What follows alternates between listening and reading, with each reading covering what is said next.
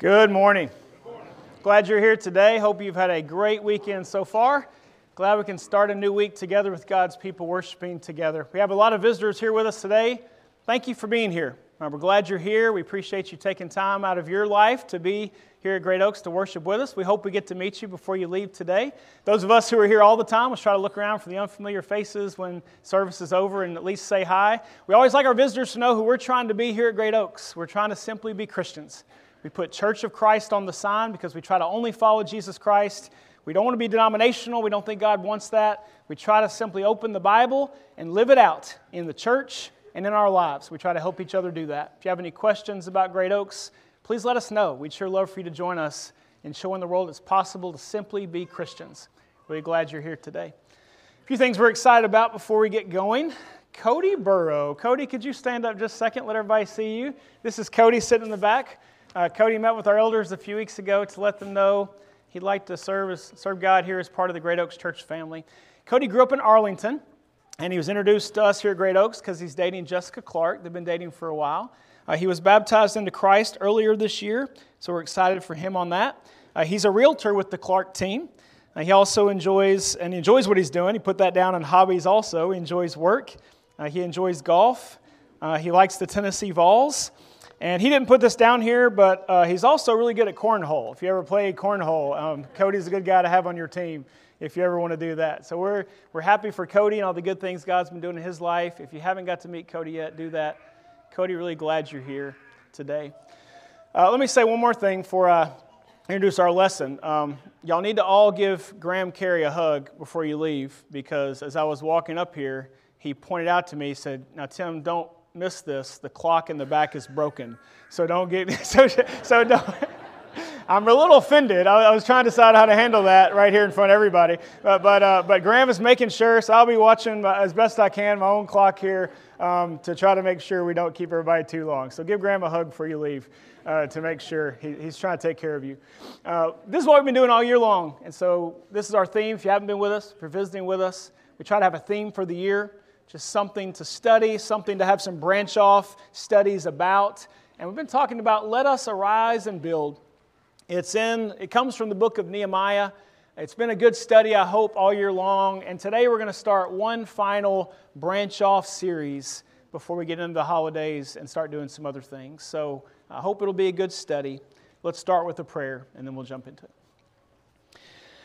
God, thank you so much for loving us and guiding us.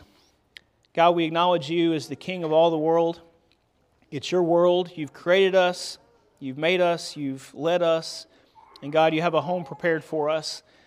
God, I pray that every one of us here today has given our lives to follow you. God, if we haven't, please open our eyes to it. Give us courage. Give us wisdom to take the steps we need to take if we're not right with you. God, I pray that just being here today will encourage all of us to draw closer to you. God, we're thankful today for Cody. We're thankful for the good things you've been doing in his life. We're thankful for him giving his life to you in baptism earlier this year. God, please help us faith to keep growing. And I pray, God, we can walk alongside him and encourage each other for many years to come. God, as we open your word together today, I pray that what is said will be what you want to be said and that our faith will grow from it. It's in Jesus' name we pray. Amen. Back in about 445 BC, Nehemiah leaves the land of Babylon, that area, and comes back to Jerusalem. And the wall of Jerusalem had been destroyed 140 years earlier and was still not built back. And so Nehemiah gathers the people together. This has been our theme verse for the year. He said, as Nehemiah tells the story, he says, "You see the bad situation we're in, that Jerusalem is desolate and its gates burned by fire. Come, let us rebuild the wall of Jerusalem, so that we will no longer be a reproach." He goes on in verse 18. He says, "I told them," so he's telling the people he's gathered around, "I told them how the hand of my God had been favorable to me." I love that phrase. The hand of my God had been favorable to me. And also about the king's words, the king that let him go back, which he had spoken to me. And then they said, "Let us arise and build." So they put their hands to the good work. We've challenged ourselves this year to have that attitude, to say, let us arise and build. That if your faith has gotten off track, if you've gotten lazy, if you've gotten distracted, if you've gotten into sin, if you've gotten busy, whatever it is, we try to challenge ourselves to arise and build. Let's get our faith going again. And we want as a church to be arising and building God's people, building relationships, and putting our hands to the good work. Our last branch-off series from that this year, I've called it Fellow Workers with God. So what we'll do today, I want to introduce that umbrella idea of these next few weeks, today and a couple more, about this fellow workers with God idea. And then we'll spend our time in a text that I hope will be encouraging, a place that I think we'll see ourselves a little bit in what we'll see this morning. So let's talk about building for just a second. As you look in the Bible, here's what Scripture shows us. A lot of amazing things about God in Scripture. Here's one of them. We see God builds good things. God is a building God. He makes the world out of nothing. That's how it all starts. You look in Genesis chapter 1, and it starts with God making the world in 6 days. He makes light, and He makes the sky and the sea, and He makes land and plants, and He makes sun, moon, and stars, and He makes fish and animals of the sea, and He makes all the land animals, and He makes humanity, and then He rests on that seventh day, putting together a 7-day week that would always be the structure for humanity from there on out. And as He builds all of that, He gets to the end of it in Genesis 1:31. He looks over it all, and it says, God saw all that He had made, and behold, it was very good. When God makes something, it is good. God is all good. He is all light. He cannot do anything that is not good. It's not in His nature. He is perfection in every sense. And so when He makes something, it is good. And you see it throughout the Bible, not just here at the beginning. You see Him creating a people in the Israelites in the Old Testament, starting with Abram. You see Him guiding through all those Old Testament lives and all the ups and downs of faith. You see Him guiding a people and bringing about the perfect situation for Jesus Christ to come into the world. You see Him build a church. You see Him promise He's going to build a new heavens and a new earth, an eternal place for His people to be in all eternity. God is a building God. And in Scripture, James 1:17 might be a good summary for it. Every good thing given and every perfect gift is from above, coming down from the Father of lights, with whom there is no variation or shifting shadow. If you have good things in your life, truly good things, not just some things the world calls good that really aren't good for you, but truly good things, those come from God. God builds good things. And He invites us in Scripture to build with Him. That's a pretty special invitation. And so that's the umbrella idea of today and a couple more weeks. God is working, and He invites us to work with Him. Maybe I don't know if that's the best way to say it or not, but God is doing things, and He wants us to act, and He will help us. He will strengthen us as we do it. And you see that again throughout the Bible. God asked Noah to build an ark. God was going to save Noah's family through the flood. God asked Abram to leave his home and come build a new family with God, and God would bless him in that. God invites people to come alongside. Jesus calls the apostles. He calls us, 2 Thessalonians 2:14 says, we are called through the gospel. The gospel keeps calling us to follow Jesus Christ. Calls everybody, calls the whole world. I hope you've accepted that today. Many of us in this room have. When we do that, God is building in our lives, transforming our lives. A passage that I hope will overarch this theme is 1 Corinthians chapter 3, verse 9. Here in the section of 1 Corinthians 3, Paul is saying that he planted and Apollos watered, but God gave the increase. You might be familiar with the passage. And it's a point about how Paul taught the gospel and Apollos taught the gospel and others were teaching the gospel, but it's God who made it grow. It always is. It's always God who makes it grow. And then Paul says what I think is a pretty special description in verse 9. For we are God's fellow workers. You are God's field, God's building. Those last two descriptions, you're God's field, like a farmer working in the field. God's working in your life. You're God's building. God is building your life. He's working in your life. But that first one I've underlined, don't miss it as you read past it. We are God's fellow workers. What a special designation. One we're not worthy of. One we can't possibly live up to. And yet God says, I'm working. I'm building good things. I want you to build alongside me. I can do good things through you. I will do good things through you if you'll take the steps I'm asking you to take. God offers us a special designation. So what I want us to do this morning, I want us to go back a little over 500 years before Nehemiah to about 970 BC, when you have David, king over Israel. This is the height of God's people in the Old Testament. David has brought the nation the full peace and prosperity that God had intended them to have. His son Solomon is soon going to take over when David dies. And what I want us to do is just walk through what David tells Solomon here in 1 Chronicles 22. And I want us to notice some parallels in our life. So that'll be the simple time for whatever time we have left. Not watching the clock, just trying to keep up with it. The simple time we have left of what we see God doing in 1 Chronicles 22 in Solomon and what we hope we see Him do in us. So here's what we see in 1 Chronicles 22. First of all, David had done some things. David had made some great preparations for Solomon to build the temple. So it's time to build God's temple. Remember, this was David's idea. David had come to Nathan the prophet, his friend, and said, I want to build God a temple. I want to build Him a house. I've got a great house, David said. I'm living in an amazing house. I want to build God one. And God gave the answer back through Nathan and said, David, you're not going to build the temple. We'll see why as we go on through this passage. He said, but I'll build you a house. So it's always going to be a son of David that would be on the throne. It's one of God's special promises. Jesus would eventually fulfill it in its highest form, that the son of David, Jesus coming through his line, would be on the throne. But he says, your son, your actual son, physical son, Solomon, he will build the temple. And so David prepared. So even though it wasn't going to be David's job to build, it would be Solomon's. David wanted to do everything he could to make it possible for Solomon to build the temple. And so look at it here in 1 Chronicles 22, verse 5.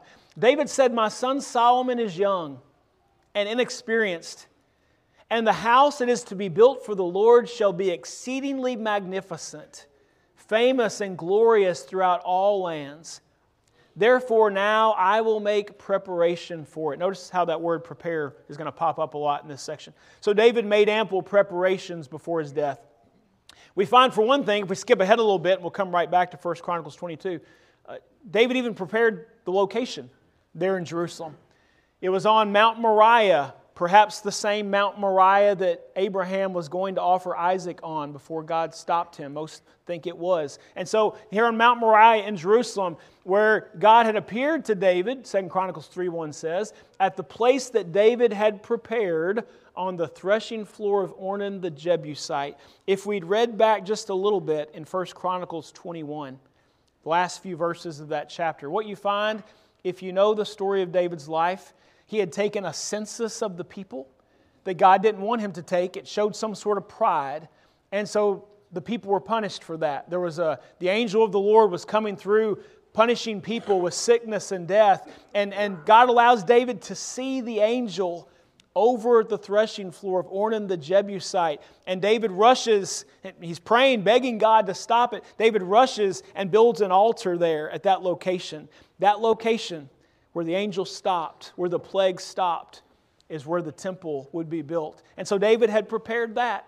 And he also prepared all the things Solomon would need. Back in 1 Chronicles 22, it said, behold, with great pains I have prepared for the house of the Lord 100,000 talents of gold, and 1,000,000 talents of silver, and bronze and iron beyond weight, for they are in great quantity.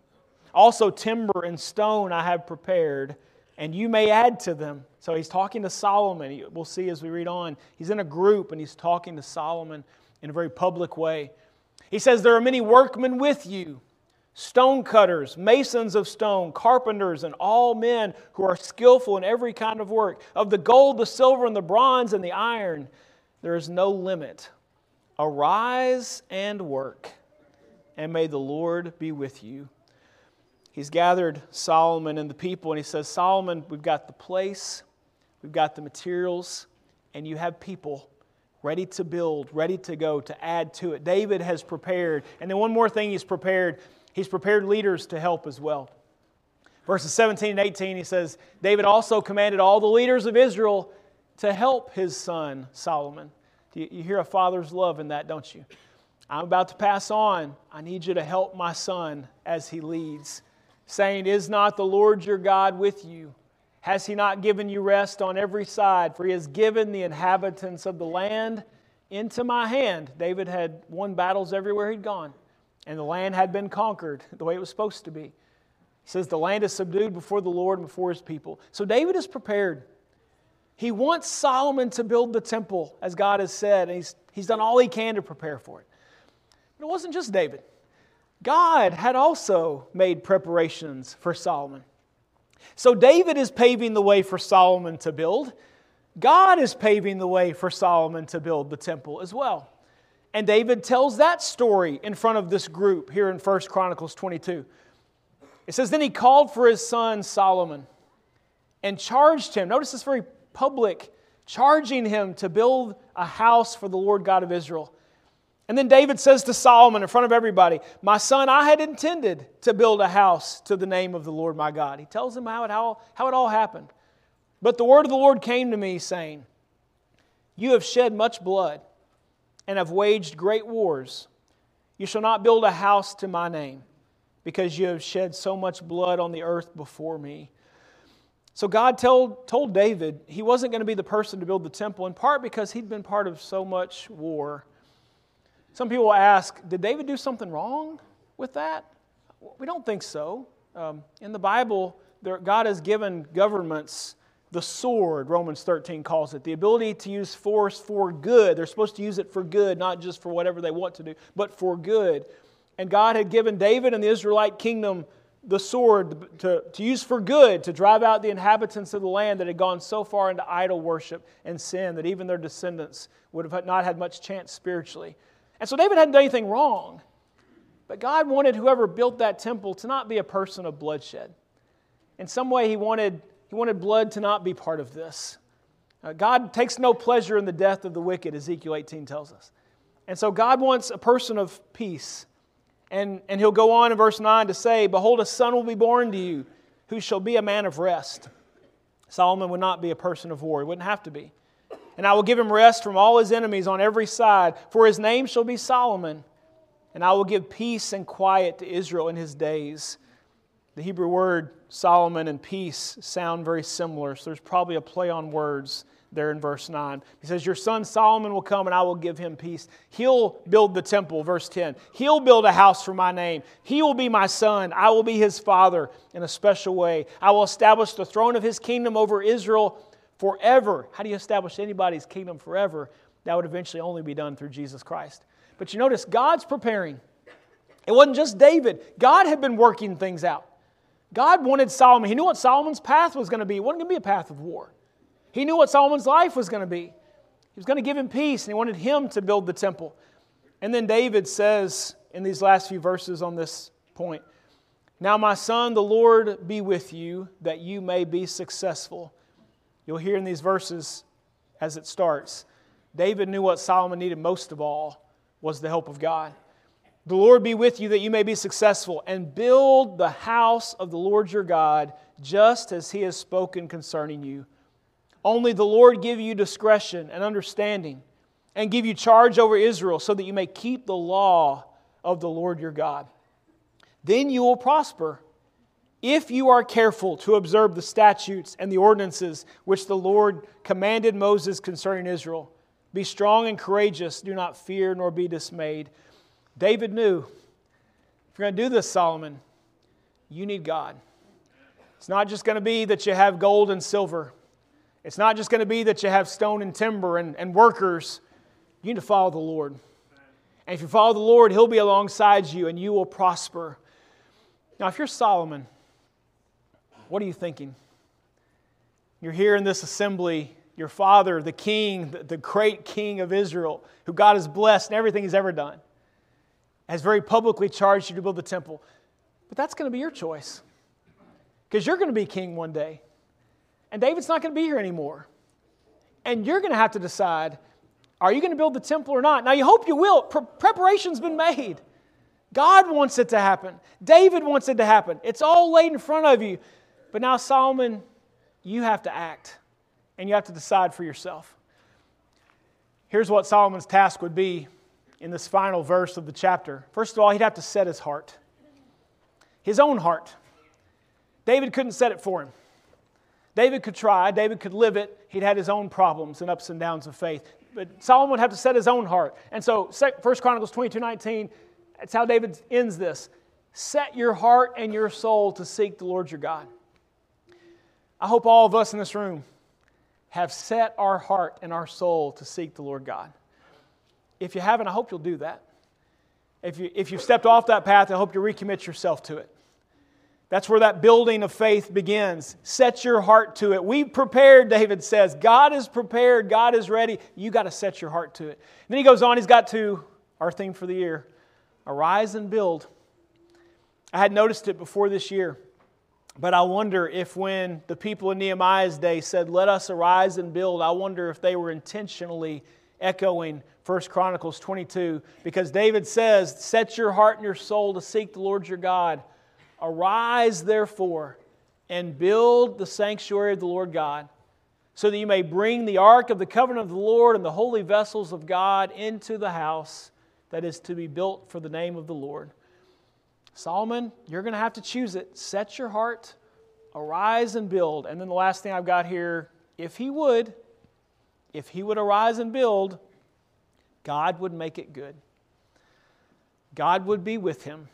God would bless it. That's the only thing that would make the temple special. Wasn't the largest temple in the ancient world. Probably wasn't the one with the most gold in the ancient world. What would make this temple special is that God promised, I'm going to live in that place in a special way. You say, isn't God everywhere? Yes, He is. In fact, the Bible says that many times. But God made promises. In a special way, I'm going to be in the temple. When the people left Him, Ezekiel had this prophecy, this vision of God leaving the temple, God's Spirit leaving. When they left God, God left, and that temple wasn't special anymore because God wasn't there. That's what made it special. And so if Solomon would be with God, God would bless it and He would make it good. As David said there in verse 16, arise and work and may the Lord be with you. God makes things good if we will step forward and act for Him. So where do we see ourselves in Solomon? What I hope we see is that, like Solomon, God has prepared for us to build our faith. When God says, follow me, when Jesus says, follow me, when God says, give your life to me, it's not that God hasn't made the way. It's not that you have to even do it all by yourself. God has made preparations long before you were ever here. He had a plan before He even built the world. That He was going to establish a church, that Jesus was going to die on the cross for our sins. He knew when you would be born. He knew what your days would be like. He knew exactly all the ups and downs you would face, and He prepared a path for salvation. He knew the wrong turns you would take. He knew the sins you would commit, and He'd prepared a way for you to come back to Him. He'd even put people around you, like David was to Solomon, like the leaders were to Solomon. Put people around you to encourage, to call back, to see the gospel, to see the Word of God. Preparation had been made by God and His people long before we showed up. But now we've got to decide. Are we going to step forward and arise and build or not? Some passages about our own faith building that I hope will come together today. Write down Matthew 7 if you're keeping the outline with us. Matthew 7, 24 through 27. This is the end of the greatest sermon ever given, the Sermon on the Mount, as Jesus preaches to the multitudes and He comes near the end and He starts talking about building. He says, therefore, everyone who hears these words of mine and acts on them may be compared to a wise man who built his house on the rock. And the rain fell, and the floods came, and the winds blew and slammed against that house, and yet it did not fall, for it had been founded on the rock. Hear what Jesus says? If you hear what I'm saying, the words that have been prepared and given and offered and calling you back to me, if you will listen to them and build your life on them, you will find a strength there, just like building a house on a real foundation. And when life happens and difficulties come and sin comes and tragedy comes and death comes, you'll be okay because you built your house on the right thing. He said, but if you hear what I'm saying, if you hear my words, if you look at all that God has prepared and handed to you and offered to you and you say, like the foolish man, I'm not going to act on that. He says you're building your house on the sand. The rain fell, the floods came, the winds blew and slammed against that house, just like it did the wise man's house. But this house fell, and great was its fall, because this person chose not to build their life on Jesus Christ. They saw the preparation, they saw the call of God, and they said, I'd rather do something else. May that never be us. May we never make that decision to walk away from the Lord without acting, building our life on the wrong thing. Philippians chapter 2, verses 12 and 13, another great passage to help us think about what God is trying to do to help us build faith. He's not just saying do it on your own, to help us build faith. Philippians 2, verse 12 says, So then, my beloved, this is Paul writing, just as you have always obeyed, not as in my presence only, but now much more in my absence. Work out your salvation with fear and trembling. You hear the personal responsibility there, don't you? Work out your salvation. Live it out. Build it out. Do what God's asked you to do. But let's not miss verse 13. For it is God who is at work in you, both to will and to work for His good pleasure. God is working in you. To will and to work. To will. Notice that word, both to will. He's trying to help you want to follow Him. He's not making you. You got choice, you got decisions to make, but God is trying to help. He's trying to help you want to follow. He's trying to help you make the right decisions without forcing you to do it. You got freedom of choice just like I do. But I just want us to notice here, you and I have responsibility to actually build our faith. But God is offering to help. He's trying to help. He is actively working to help us build. You're not doing it by yourself. What about 1 Corinthians 6? Verses 19 and 20. And before I read this verse, I want you to remember the promise that comes up throughout the New Testament. Peter said it in Acts chapter 2 on the day of Pentecost. When the people said, what do we do? He said, repent and be baptized, every one of you, in the name of Jesus Christ, for the forgiveness of your sins, and you'll receive the gift of the Holy Spirit. That gift of the Holy Spirit makes us a temple of God as Christians.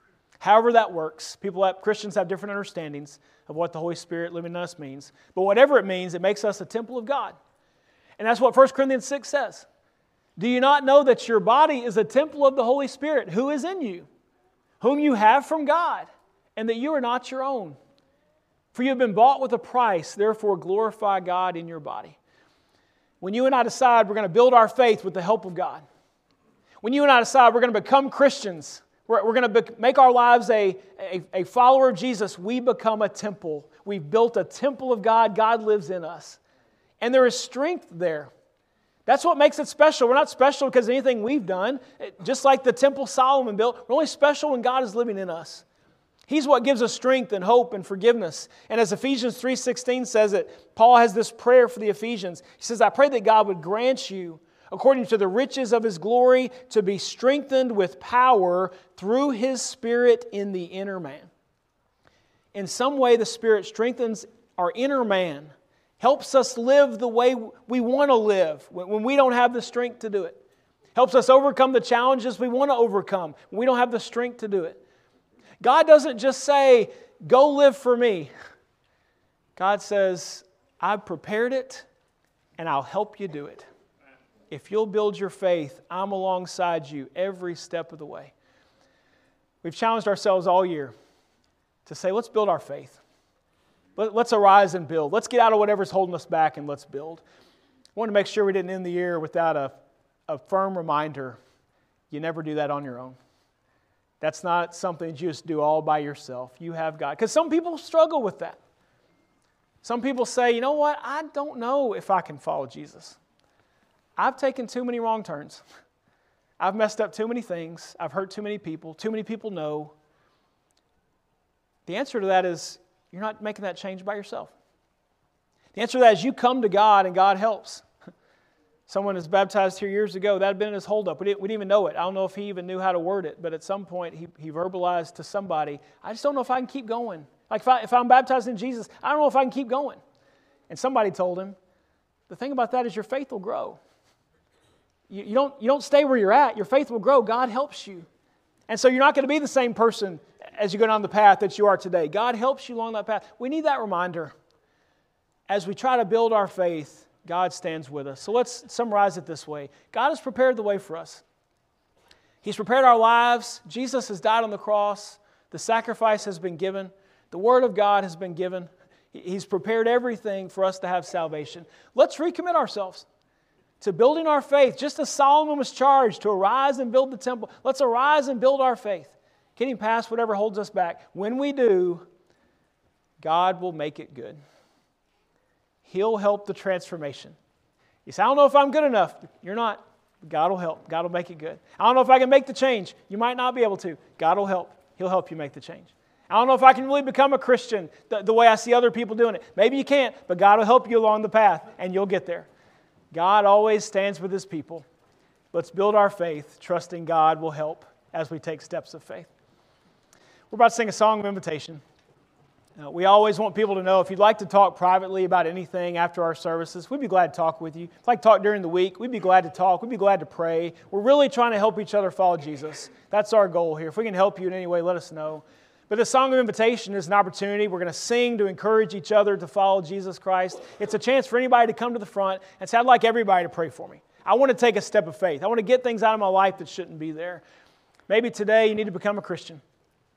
If you're thinking through that, I think this is what you'll find they did in the Bible. They heard about Jesus. They came to believe in Jesus. But that wasn't the end. They had decisions to make. They made a commitment of repentance. I'm going to follow Jesus Christ. And then they confessed their faith in Jesus and were baptized into Him for forgiveness of sins. Maybe you're ready to do that today. If you have questions about that, how to become a Christian, let us know. We'll talk to you. But if you're ready today to come to the front and say, I want to become a Christian today, I want my whole church family here to see me do that and encourage me, we'd love to see you take that step. The Bible also says to pray for each other. If we can pray for you about sin, about struggle, about anything going on in your life, we'd love to do that as well. If you need to respond publicly this morning, you're invited to come to the front now while we stand and while we sing.